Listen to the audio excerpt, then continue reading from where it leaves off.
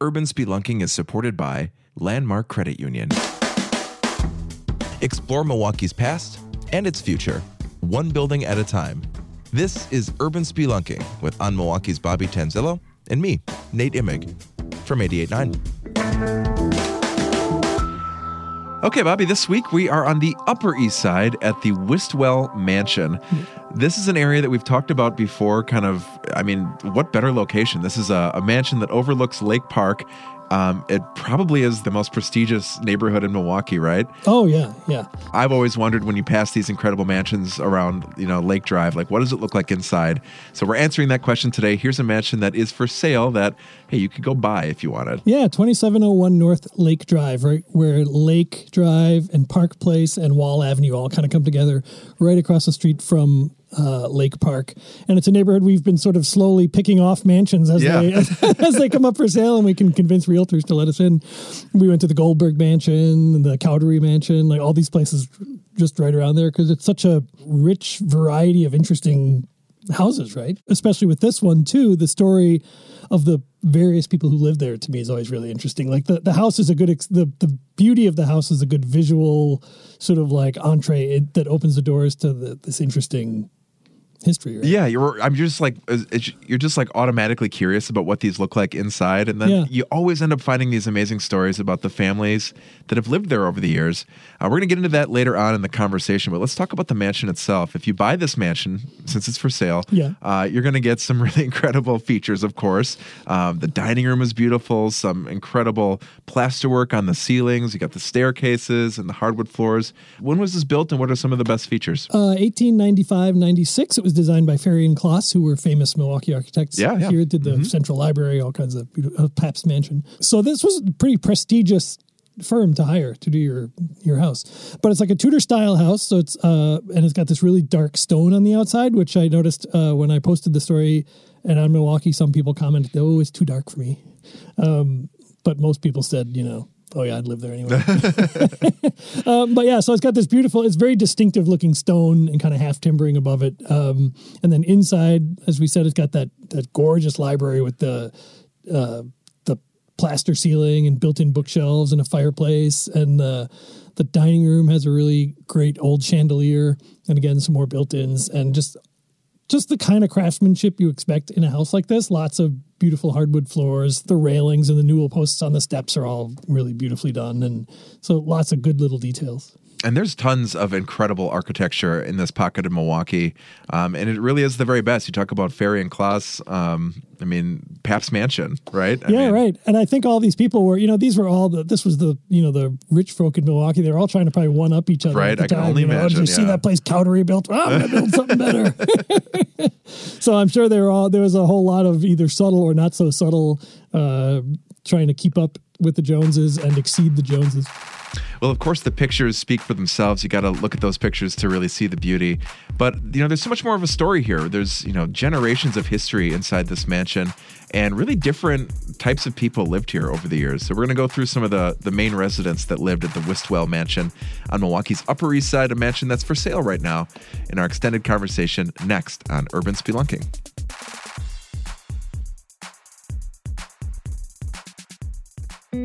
Support for 88.9 Radio Milwaukee comes from your membership and Landmark Credit Union. Landmark Credit Union is proud to support urban spelunking and is proud to have been guiding members with financial options since 1933.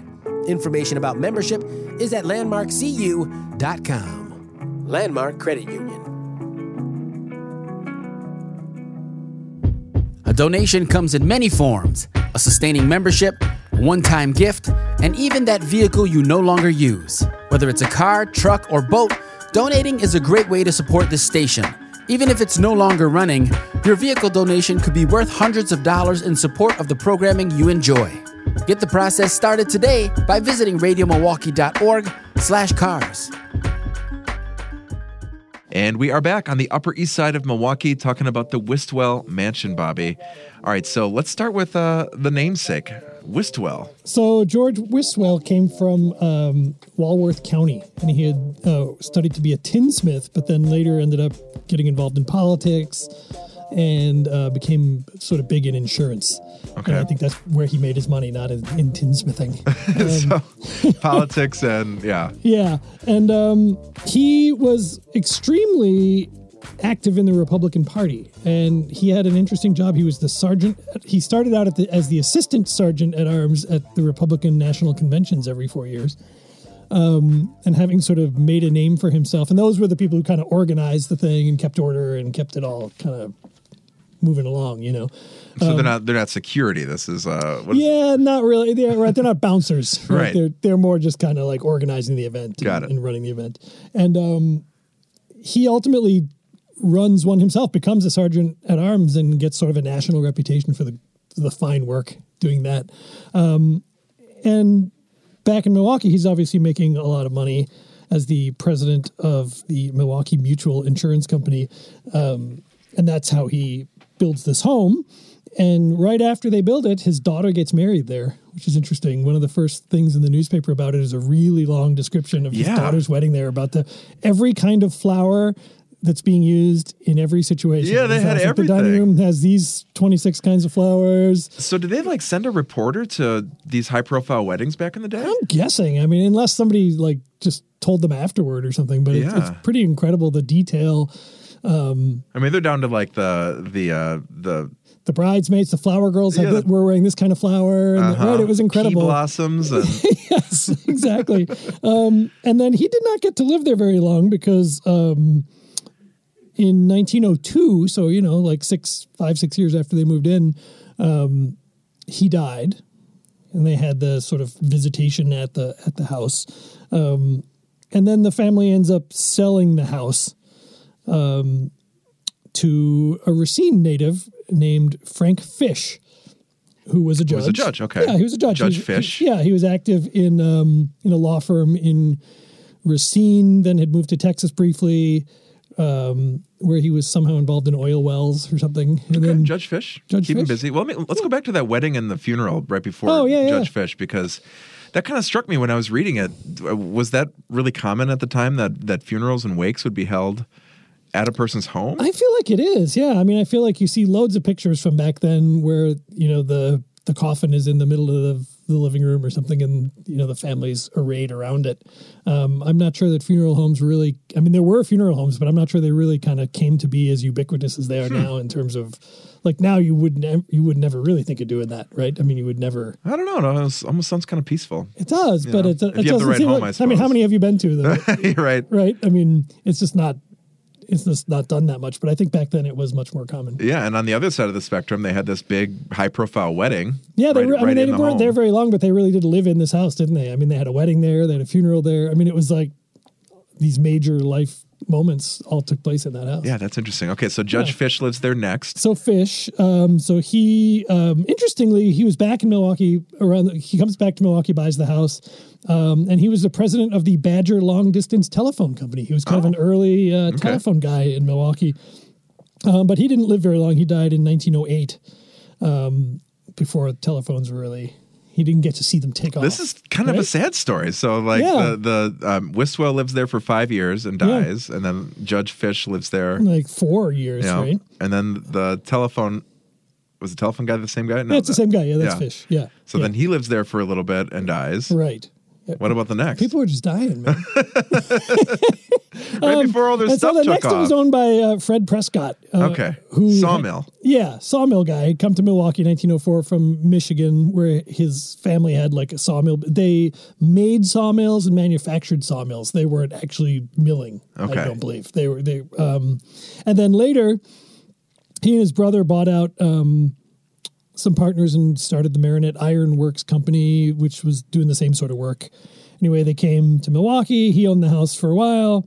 And then he put the house up for sale in 1913 when they left town. And we have a great ad in the story showing from that time with a drawing of the house and a really nice description. Yeah, it's so cool that you find these multiple for sale ads for this home, and it's for sale today, so you can kind of see how it's been marketed over the years too, which is cool. Yeah. So interestingly, now the next woman who lived there was a widow who bought the house after her husband had died.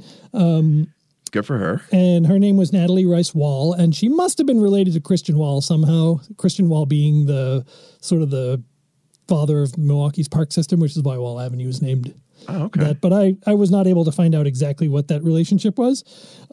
Give her credit for just buying a mansion on her own after she's been widowed. But what was interesting about her was that she went to Madison and got a degree in letters and science in Madison. And she was in her 40s at that point, though, which had to be sort of unusual for a woman in her 40s to go to university and get a bachelor's Oh, she went there to attend school. Yeah. I see. Okay. Yeah. Sorry. And then next to her yearbook photo in the Badger, I managed to find her the Badger yearbook. Did you really? Wow. And I found her yearbook photo, and next to it was her motto, which was, "It's never too late to learn." Oh, perfect. Which seemed perfect, right? Yeah. Now, the next guy, though, is really interesting, super interesting guy, Abraham Saltstein, who was another insurance guy, like Wiswell. And he was born in Poland and then came to Milwaukee in 1896 and was an agent for, like, the main agent for the area for this one insurance company for almost 50 years. Like the same company for a really long time. Became really well known and respected in insurance circles because of this job. He was a very high profile guy, but he was also extremely active in Jewish causes, like Federated Jewish. He was among the founders of the Federated Jewish Charities. He was the president of the Hebrew Relief Society, and in 1904, he proposed creating a loan bureau for poor people to prevent them having to, like, go to loan sharks to get loans and stuff. Oh, wow. He served on the board of the American Jewish Joint Distribution Committee. He was on the board of the Hebrew College and the Union of American Hebrew Congregations. He was chairman of the United Jewish Appeal. So he was like... Everybody knew this guy, huh? And he was nationally known for all of this work that he was doing. And interestingly, in 1914, he went to Rome with the, Milwaukee used to actually have an Italian consulate. So with the Italian consul Erminio Conte, he went to have an audience with the Pope. He met the Pope. Oh, wow. Isn't that amazing? I had no idea that Milwaukee had an Italian consulate. Yeah. Wow. What's the story there? For a couple of generations. I'm not sure why. I think a lot of countries, because there were so many immigrants, there was so much immigration at the time, that countries had consuls in smaller cities like this because there were so many immigrants coming. So to help them with passports and, sending money back and all sorts of things. So then he and his wife moved to the Shorecrest Hotel in the mid-40s, and they sold the house to Edward Gillen. And that's where it gets one of its names, right? Yeah. Yeah, so Edward Gillen was another guy from Racine, like Judge Fish, who had a family business like the Prescotts. But his family business was marine construction. Okay. Oh, this is the Breakwaters. Yes. So Edward Gillen is this guy who has a company called Gillen Company. And they do everything you can think of related to marine construction. They dredge harbors and rivers. They build seawalls. Can you say they dredge harbors and rivers? They dredge harbors and rivers. They build seawalls. They build lighthouses. They build. They tow ships that need to be towed. They build docks. They build piers. They've just everything you can think of. And some of the things they did around Milwaukee were they did pile driving as well for foundations. They did that for the Jones Island water treatment plant. Okay. They built they also came up with a method of building those rubble breakwaters. Yes. When you look out at the breakwaters in Milwaukee, which the Gillen Company built, they developed a means for getting the stone out there and piling it up. And so they were key to building the breakwaters around here as well. That is something, as a lifelong Milwaukeean, I've always wondered about. When you go to Summerfest, the rocks at Summerfest and along the whole lakefront there, is just, how did they get this under control and how did they move these massive rocks and how did they just build this back then? I think they developed a boat that could go out there and then had a hopper that could spill them out. Wow. Like a train car. Had like a hopper that has that ability to kind of spill like a dump truck. So the Gillen Company still exists. They're headquartered now in Mequon, But for decades and decades and decades, they built all this kind of stuff, not only in Milwaukee, but Racine, Chicago, Kenosha, Manitowoc, all over the place. So then when he died in the 50s, we're back to death. Here we are again. Right. Death. So in the 50s, he died, and his widow stayed there a little longer, and then sold the house. And there's kind of at that point, there were a number of people who came and went, and I didn't document them. They weren't there very long, most of those. And then in 1966, the Kissinger family moved in, and I talked to John Kissinger, who is the CEO of Grafe. Oh, yeah. Which is a construction and design architecture firm in the former Grand Avenue Mall. And he's... I'm sorry. That's okay. And he told me some stories about living there, which was fun. And he gave me some great photos to include, like his whole family sitting on the steps. And then a float that his family had built for the Riverside High School parade, like homecoming parade. So he had some really interesting, fun stories and photos to share too. And then I kind of wrapped it at the end of the Kissinger era, which was the early 80s. I'm glad you included that detail too, because I think when you look at these mansions, you I don't know, I guess maybe I'll just speak for myself, but you tend to kind of separate. You think like, oh, these are elite, like millionaire, billionaire type people. And, when you see a high school homecoming float, parked in their garage, it kind of shows that they, they're wealthy, but they're also plugged into the community and have kids of school age. And, right. And they went to public schools Yeah. And I love the photo of the family sitting on the steps in the, the main staircase in the hallway, because you can see mom and dad and all the kids and stuff. And it really makes you you can go in there now and say, oh, this is a beautiful home and read about all the history. But to actually see a family who lived there for, 20 years sitting on the steps in their house, it gives you a whole different feel for the place. Well, definitely check out the pictures. And I mean, you did the deep dive here, Bobby. You found a lot of history inside this mansion. And I just think that it's so cool that, as always, you find a compelling story and it connects back to the something that everybody has some kind of reference to, the breakwater, the rocks by Lake Michigan here in Milwaukee, That's tangible, right? I mean, it's like you could say, okay, that was Gillen Marine Construction, but that doesn't mean anything. But if I tell you he's the guy who built the breakwaters, you know what that means, right? Yeah. Right. Well, look at the pictures. We've got a link to Bobby's story right here in the show description. On whatever platform you're listening to right now, you can get a link directly to Bobby's story. Podcasts here on 88.9 are produced by Kenny Perez. Handcrafted sonic inspiration comes from the License Lab with support from Landmark Credit Union and On Milwaukee. Please do subscribe and remember to rate and review the podcast as well. We'd love to hear your feedback. And yeah, make sure you do subscribe. We put out new episodes inside different buildings around town every Tuesday from 88.9 and from On Milwaukee. So check us out, subscribe, and we'll talk to you next week. We've got a really fun one coming up next week, Bobby. We do. Crunchy the garbage truck. Yes. And some people remember Crunchy. Some people claim sure to remember Crunchy. I'm pretty sure I remember Crunchy. We'll never know. We'll never know. We'll tell you more about that next week on Urban Spelunking.